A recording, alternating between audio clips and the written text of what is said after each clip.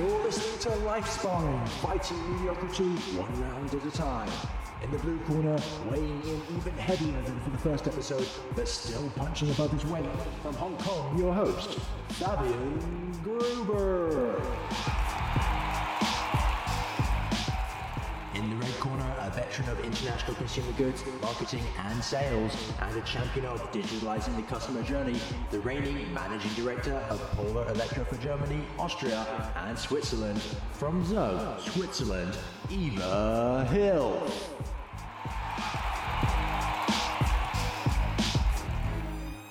This is Life Sparring Round 2. Let's go. Yeah, welcome to Life Sparring, Eva. I'm super excited to have you on the show today. As a quantified self-enthusiast, I'm of course burning to ask questions about Polar Electro and the development and the state of the wearable industry. And of course, to discuss the possible future of health and fitness tracking with you. But before we get into that, I would not want to miss the chance to tap into your experience in sales and marketing. Without being indiscreet about your age, it's fair to say you're a veteran in the consumer goods space. And I witnessed it a little bit firsthand, as we two have a little bit of shared work history. But we maybe get into this later. But let's start at the very beginning. How did you grow up, Eva, and how did you start your career?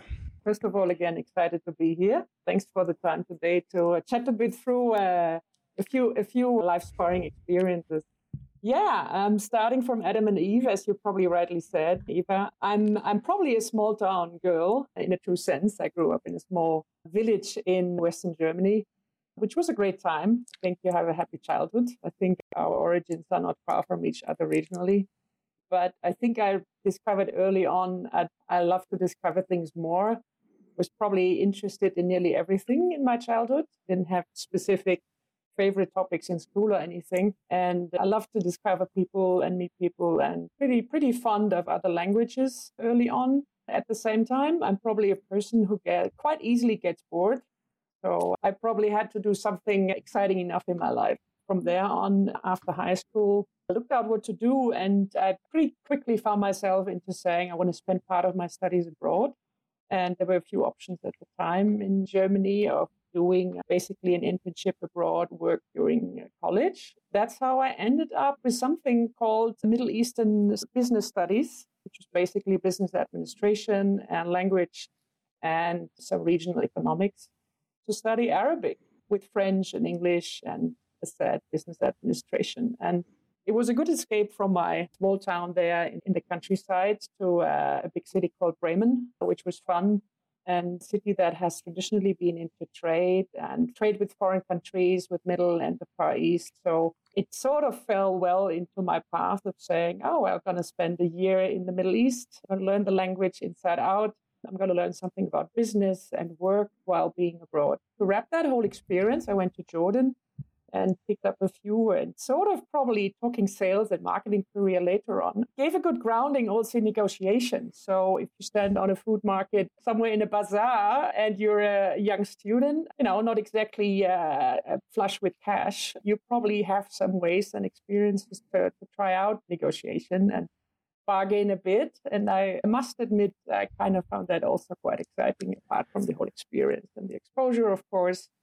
Don't ask me about being a blonde woman in the Middle East. With a tall blonde woman. Yeah, with 6 feet, 2 inches. I was probably known by most of the people in my neighborhood after 3 days or so. But yeah, it's been a very, very rewarding, very happy time. Jordan is an extremely friendly country, conservative, but very, very cautious with foreigners. And I had a good first time of my life. I worked in a farm and garden magazine selling advertising for foreign companies, as in Switzerland and Germany and so on. I had some business trips to some other Arab countries to practice language and negotiation and things. So yeah, that was a very fun period. And then I came back to finish college. I did my thesis on the reconstruction of Beirut, Lebanon city center. So I spent some time there again. And you could rewrite it. Absolutely so. Absolutely so. Yeah, unfortunately. Yeah. But it is a city of ashes, I think, since 5,000 years. So maybe it's just something that has to do with the city, with all the tragedy that comes with it, obviously. But yeah, so that was a good time. And then after college, I was like, what to do with myself. I actually had a job offer on a gas station in the middle of the desert in Jordan with a friend of mine.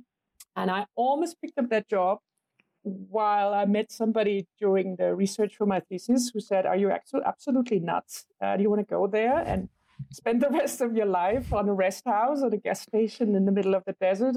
Well, maybe not the whole life, but, and he was like, yeah, just explore a bit else, do something with the studies and the experience you made. And I pretty soonly landed then on the P&G opportunity, because P&G has been always a company. If you're a bright person, you know how to think and to learn, they'll probably skill you with everything else.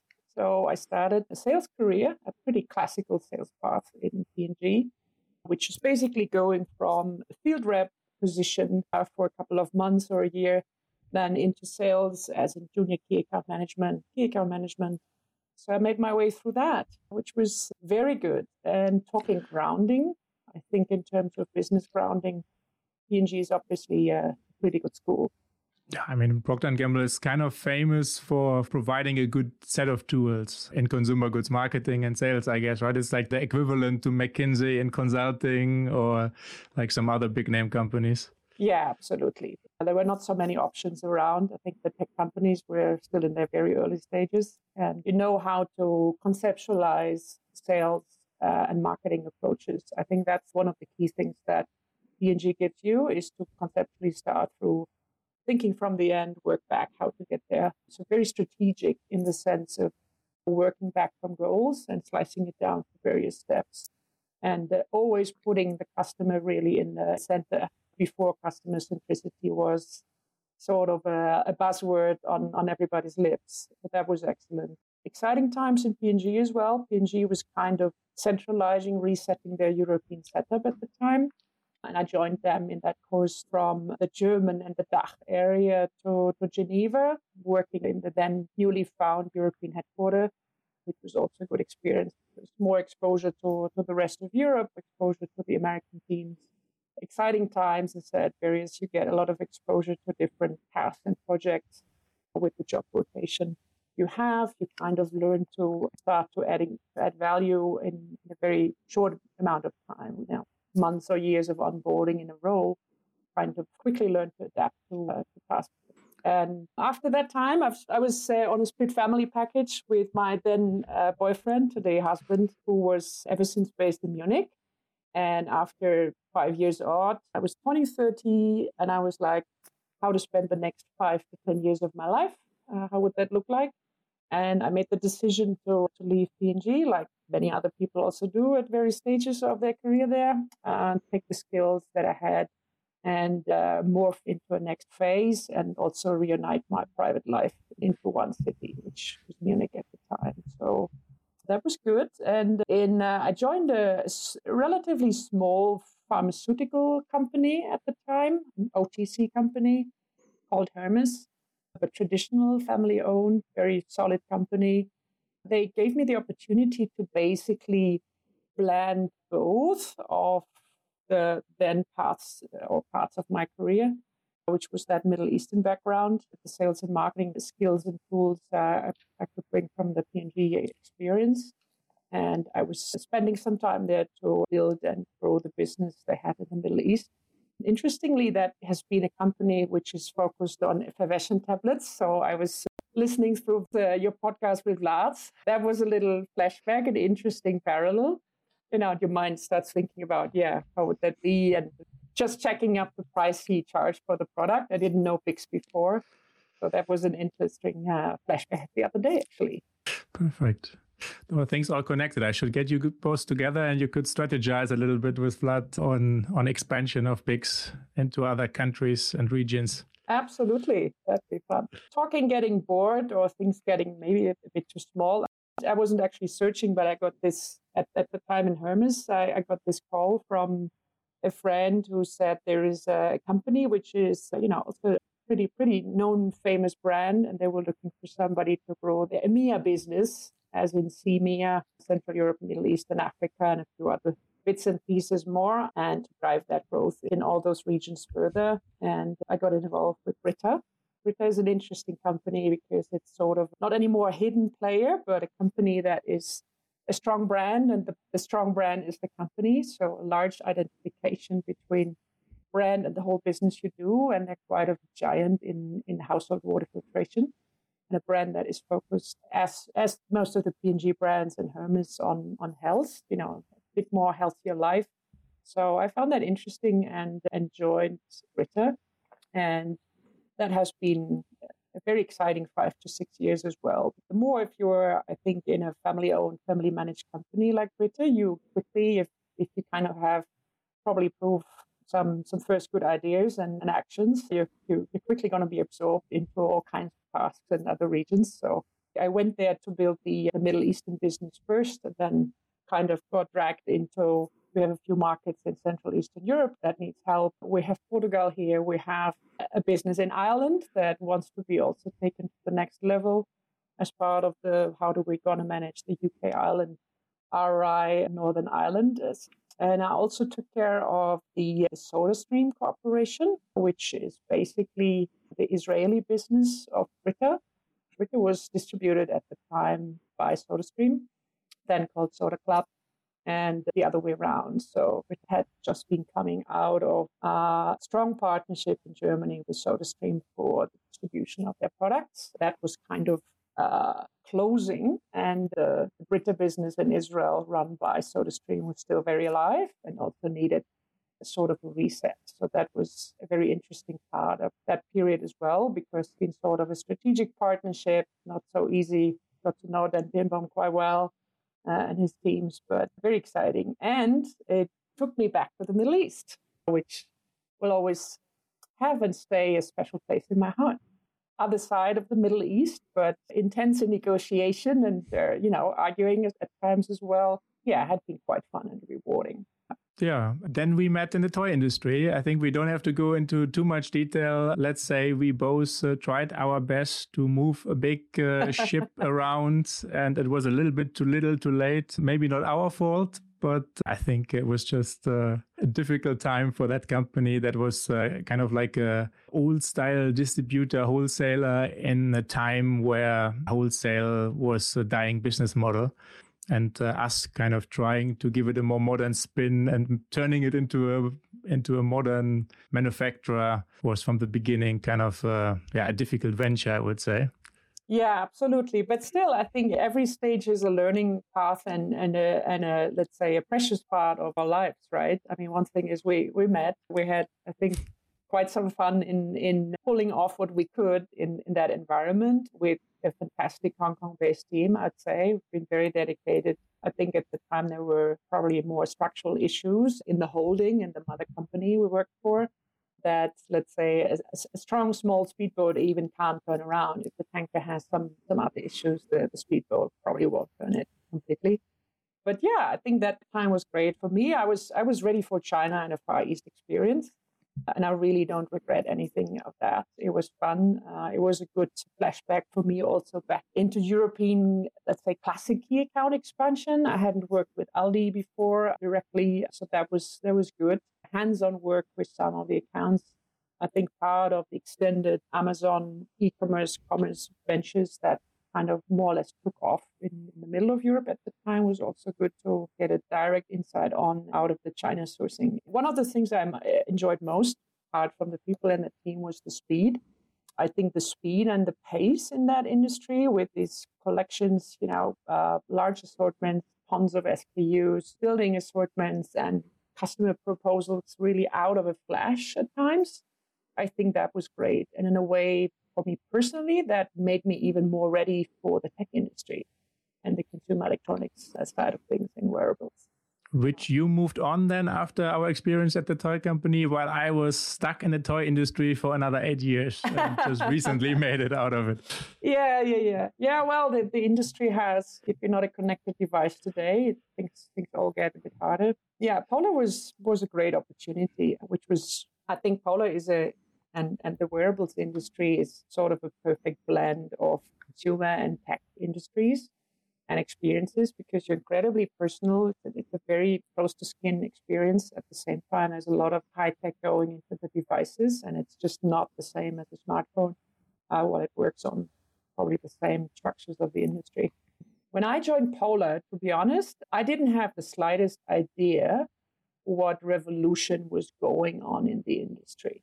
Yeah, I mean, the timing was pretty perfect, right? I mean, you joined Polar in 2013, and that was the year where the Basis B1 came out, the first fitness tracker with 24/7 wrist-based heart rate. And it was also the time where the Fitbit, I think, managed to really make it into a lot of households and really turned fitness tracking mainstream. And then somehow everything merged together, right? The classical heart rate watch merged with the Garmin GPS systems. And then came the fitness tracker from the other side. And a little bit later, the whole smartwatch functionality with Apple driving it. So it's a giant fusion from all sides that this market segment underwent, right? Absolutely. I think it's just everything going on in the industry, what you could imagine, which we quickly got to know it, that things come from all sides. And I always call it like a 3D transformation of the industry, because literally the product and the tech were changing. The customers you work with, first of all, are changing. Really a disruption in terms of your target group. And then the channels you work through to reach the customers were just taking off. And also with, social media just getting to a stage, so much going on in this space. I think at the time we were actually also trying to search for, at least coin an English word for the industry. I think wearables, people thought that would be an incredibly odd term. But I think it then still coined very quickly, as this is probably what we're talking about in 2014 and 15. And yes, as you say, there is all kinds of usages. So there was activity trackers coming in. I think there's like 2 or 3 phases in this industry since. One is, as you say, the advent of the whole Fitbit proposition, but also Nike FuelBand. I think it paved more for the industry that we still remember today, because it was such a short period. And obviously building in having GPS and heart rate and all their devices, but leading that GPS revolution. And then phase 2 for me is actually when Apple came on board in 15, really kind of reshaping the whole category. So I think since then, nobody has to do category advertising anymore once they join, and Samsung and so on.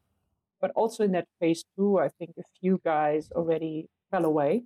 I wouldn't exactly say try the same as Garmin, but having a decent device, decent interface, kind of fell over themselves in the expansion. Jawbone was an early contender, pretty quickly gone though in that phase 2. And now we're probably in a phase 3 of focus and orientation.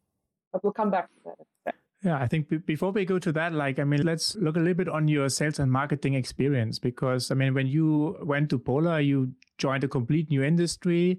You took charge of a bunch of different regions, right? Like some in Europe. You had responsibility for Brazil at one point.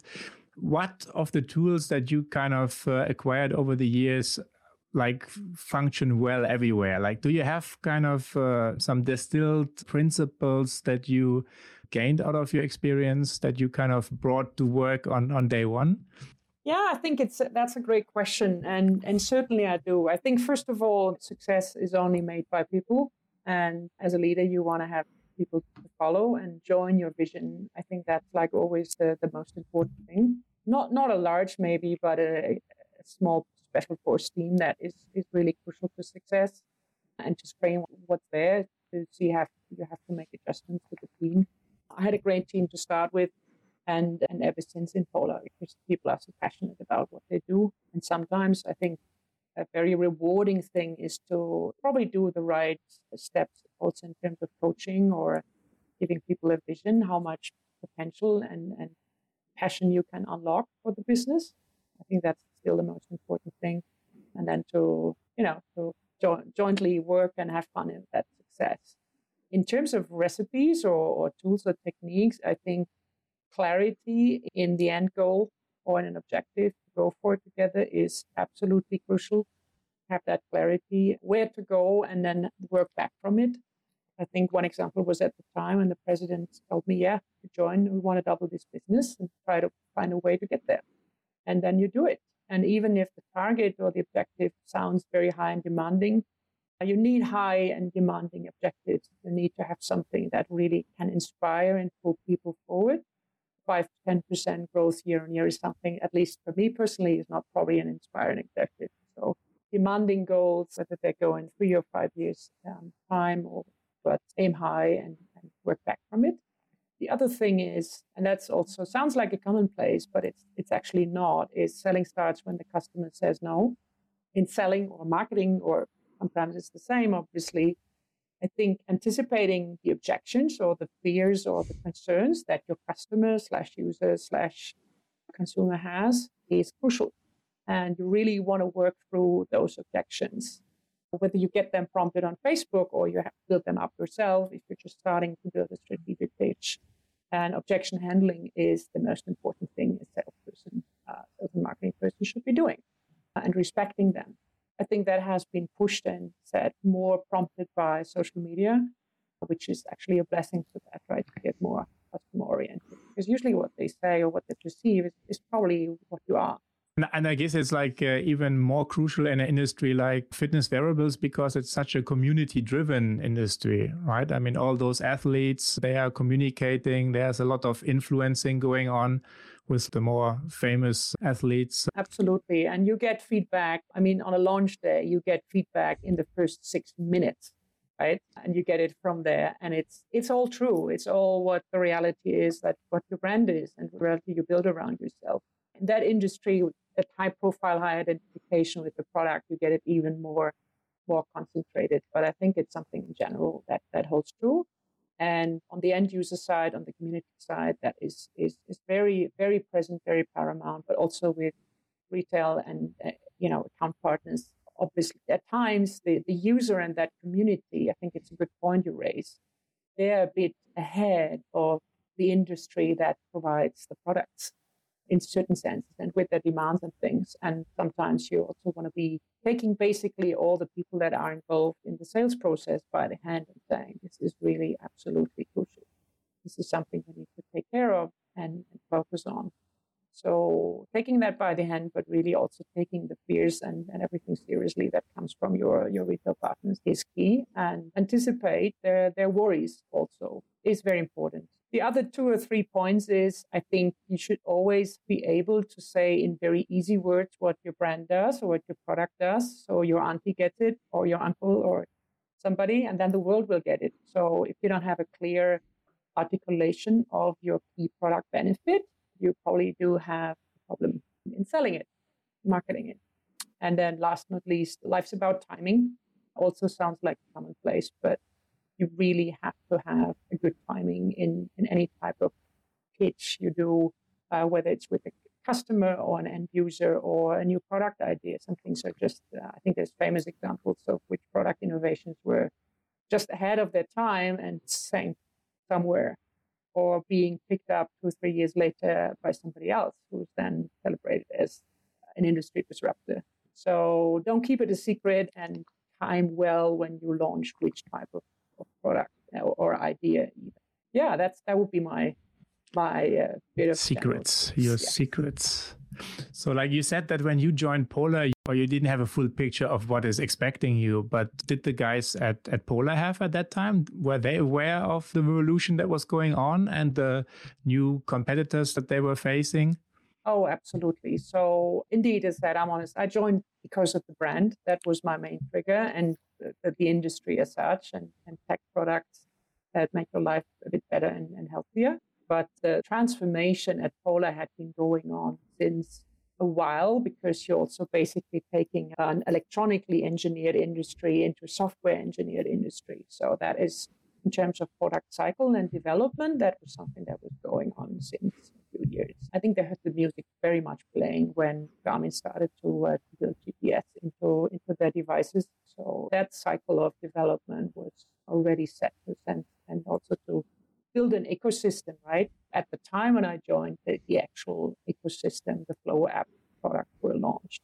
So that had been going on for a while. That's not an easy step to become like a software company after you have been a hardware company for the majority of your history, and a successful one, right? I mean, that's the fascinating thing about Polar, is that Polar is such a research-driven company, right? I mean, people forget that Polar was the company that basically invented the wearable heart rate monitor and pioneered the whole market in the early 80s.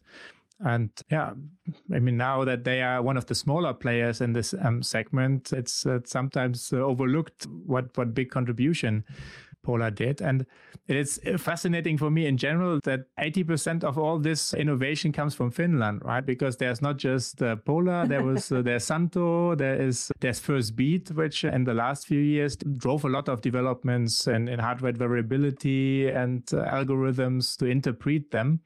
So it's fascinating that this small Scandinavian country produced so much fitness innovation. Absolutely. I think that is something that has been grown with the culture there. I think there's a lot of engineering and electrical and technical engineering that is sort of goes very well with the culture and the educational system.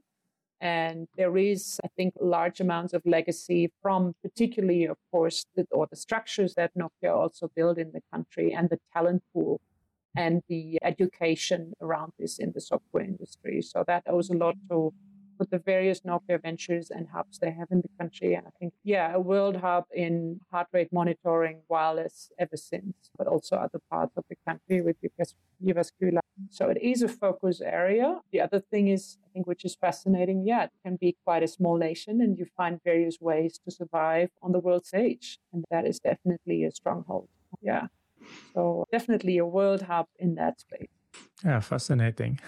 So from a marketing perspective, how did you see Polar or placed on the market? Like with whom did you compete and how did you kind of address your message? Then did you have this kind of like in e-commerce, we always talk about the avatar, kind of your average customer. And is this avatar maybe different from a Garmin customer? I think that ties back to the various phases of the industry. I think a few years in that phase one where everything, let's say the whole Fitbit craze was coming up, the whole industry was exploding.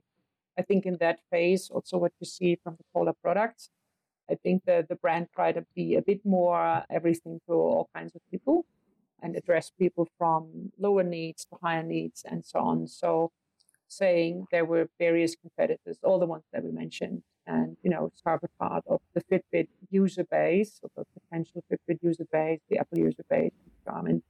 I think where we are today in the industry and the state of the brand, what is pretty clear is that Polar is performance and sport specific focused. So it goes probably a bit more back to the DNA of the brand of saying, you don't have to be a triathlete or a serious marathoner, but if you want to seriously improve your fitness level, then you're probably a potential customer.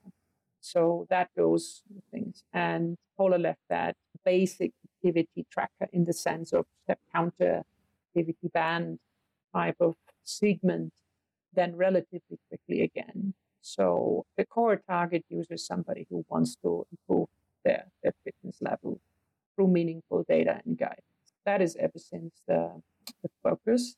And of course, Garmin is a key competitor. I mean, what's interesting is that Polar, despite being one of the smaller players, is one of the few that is still really doing completely own research, right? I mean, a lot of the other companies licensed the First Beat algorithms. And when Garmin acquired the First Beat the middle of this year, this was definitely sending shock ripples, I think, through the whole ecosystem because companies like Casio, like Huawei, they were all licensing First Beat. And now suddenly one of the major hardware players themselves owned this piece of IP, I would say. So it's interesting for Polar, that I mean, you have your own algorithms and you are not dependent on your competitor in that sense. Yeah, absolutely. And I think that'll be at the core of the positioning from here on as well. Our big asset, as you mentioned, First Beat has been supplying most of the other players in the industry, so to say. So Garmin and Suunto as well, and Huawei. And I think what Garmin did was kind of snapping it also up before somebody else could do it, because obviously those algorithms are vital to the Garmin journey onwards. So they have to secure that the biometrics they get out of the First Beat work were absolutely safe and not Apple buying it or somebody else. And in that end, it's probably a vertical integration of basically by a key supplier.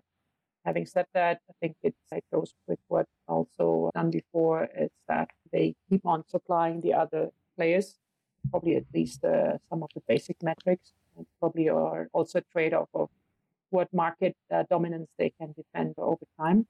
At the end of the day, when they brought down, that was probably a bit of a similar approach. And yeah, I think it'll be interesting to see what kind of capacity also Apple will build up in this space, because that in terms of biometrical data, you're probably better off in building your own pipeline from there. And in my point of view, it's going to be interesting because what I see is that the next step in this evolution of this whole industry is happening right now. And this is the move more into the health and medical space. So at the end, I mean, with all the metrics that you have right now on a higher end fitness watch, you start getting a lot of metrics that you can use to predict health developments in general, so far beyond kind of just your athletic abilities. And I think that this is, in my point of view, the next killer application for fitness-oriented wearables. I think we are not so far away from being able to do blood glucose monitoring with an optical sensor, possibly hydration. I mean, we have blood oxygen already, we have HRV, we have a lot of metrics. And there was like now COVID, of course, again, kind of kicked a lot of things off. And there was a lot of research on early recognition of COVID symptoms via health wearables, etc. Yeah.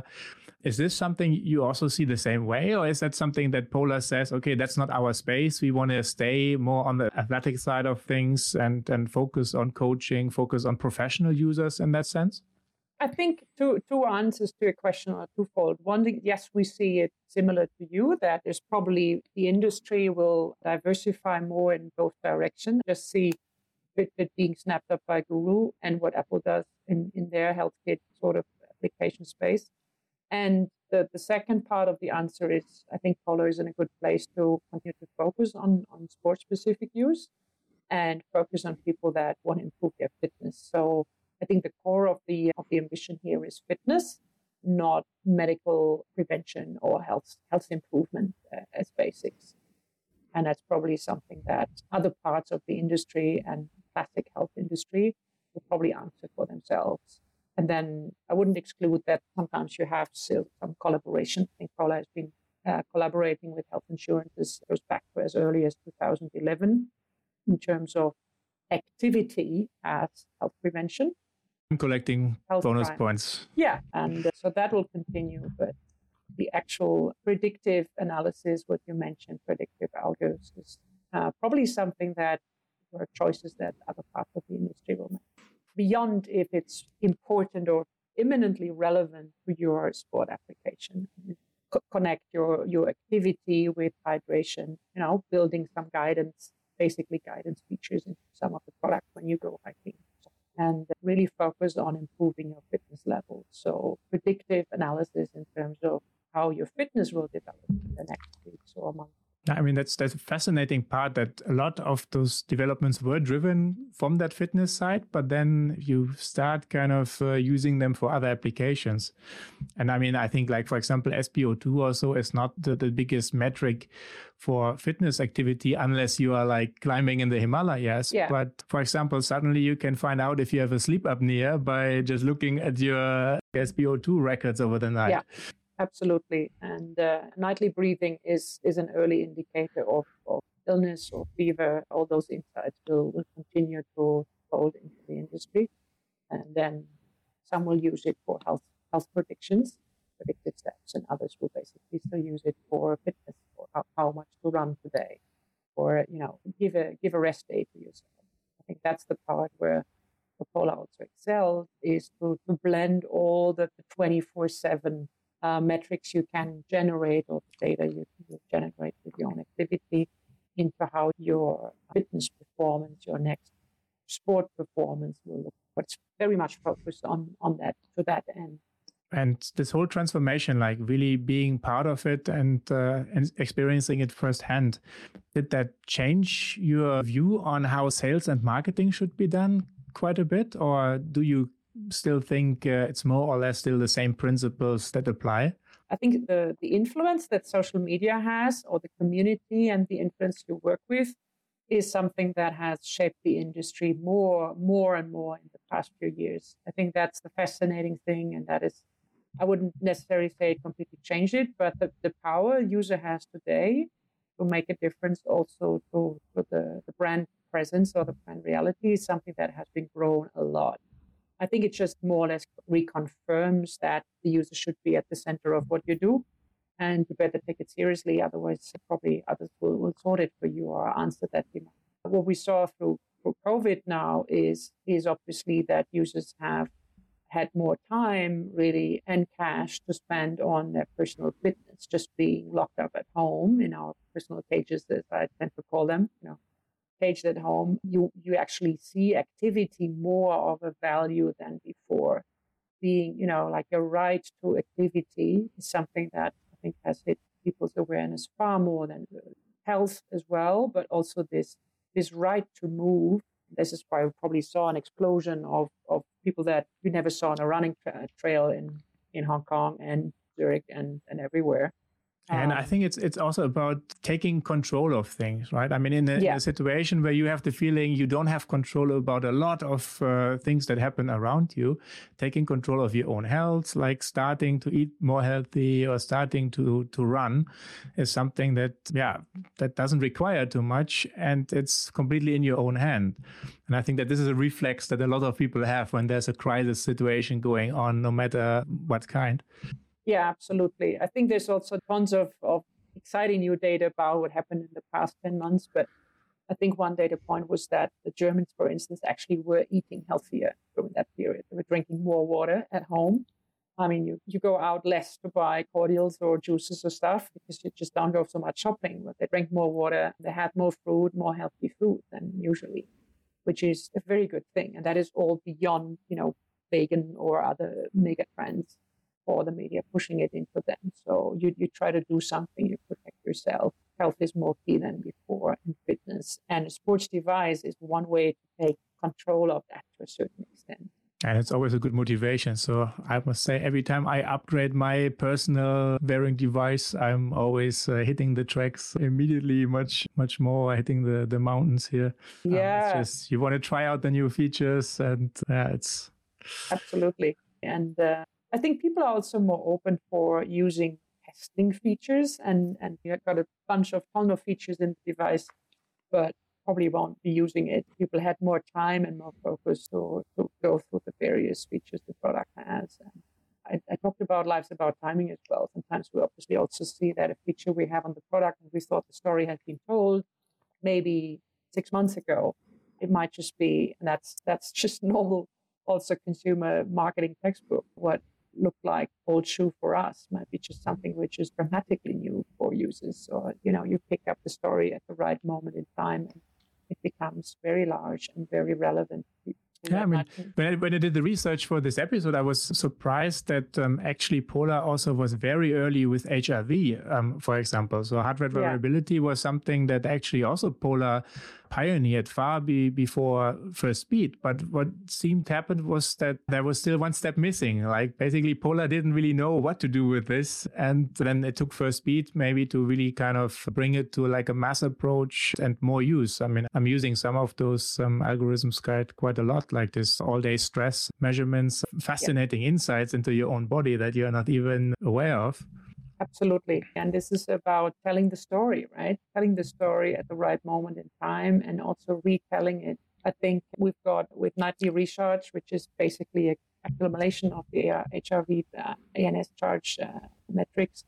Also sleep, let's say resting heart rate during sleep is all areas that if the better you are able to tell that story in terms of telling the benefit as opposed to the feature, the better relevance you get into people's life. So we have a key function in the product called FitSpark. I don't know if you saw that since, which is basically giving you exercise recommendation based on the full set of your 24/7 data, as in activity, sleep, the full set of sleep. And that's pretty unique. And the feature is not brand new, but it is new. And we've been focusing on retelling that story throughout this year, basically. And you basically want to make sure that all these features get notified and aware with people's mind, as opposed to just talking about the next hack or just the longer battery life, which is very, very important. Talking technical. Especially for slow trail runners like me. I mean, it just takes me quite some time to complete 50 kilometers. So I need a watch that has that capacity. And I think talking tech limitations, a lot of what we do is driven by a battery, obviously, right? And the fight of features versus memory. On that side of technical limitations, I think we're all, how much the component manufacturers actually scale up and take that next level shapes what we do. But we've come a long way in terms of what we can do in devices that are below 60 gram or even 50 gram in terms of battery life. It's fascinating. So what is the next big technology innovation that comes from Polar? What are they secretly working in the labs in Finland? I think that's a good question. I think you wanna have that answered through all the announcements. And as I said, the more even for potential new users, I think it's good to follow that. And what I said earlier, I think we'll be very focused on what happens in the outdoors, what happens on the trails, how to blend in that mileage and battery life and data accuracy, GPS accuracy with features that help you to build your fitness better. That will always be the area of space. And it's going to be a fascinating onward journey from here.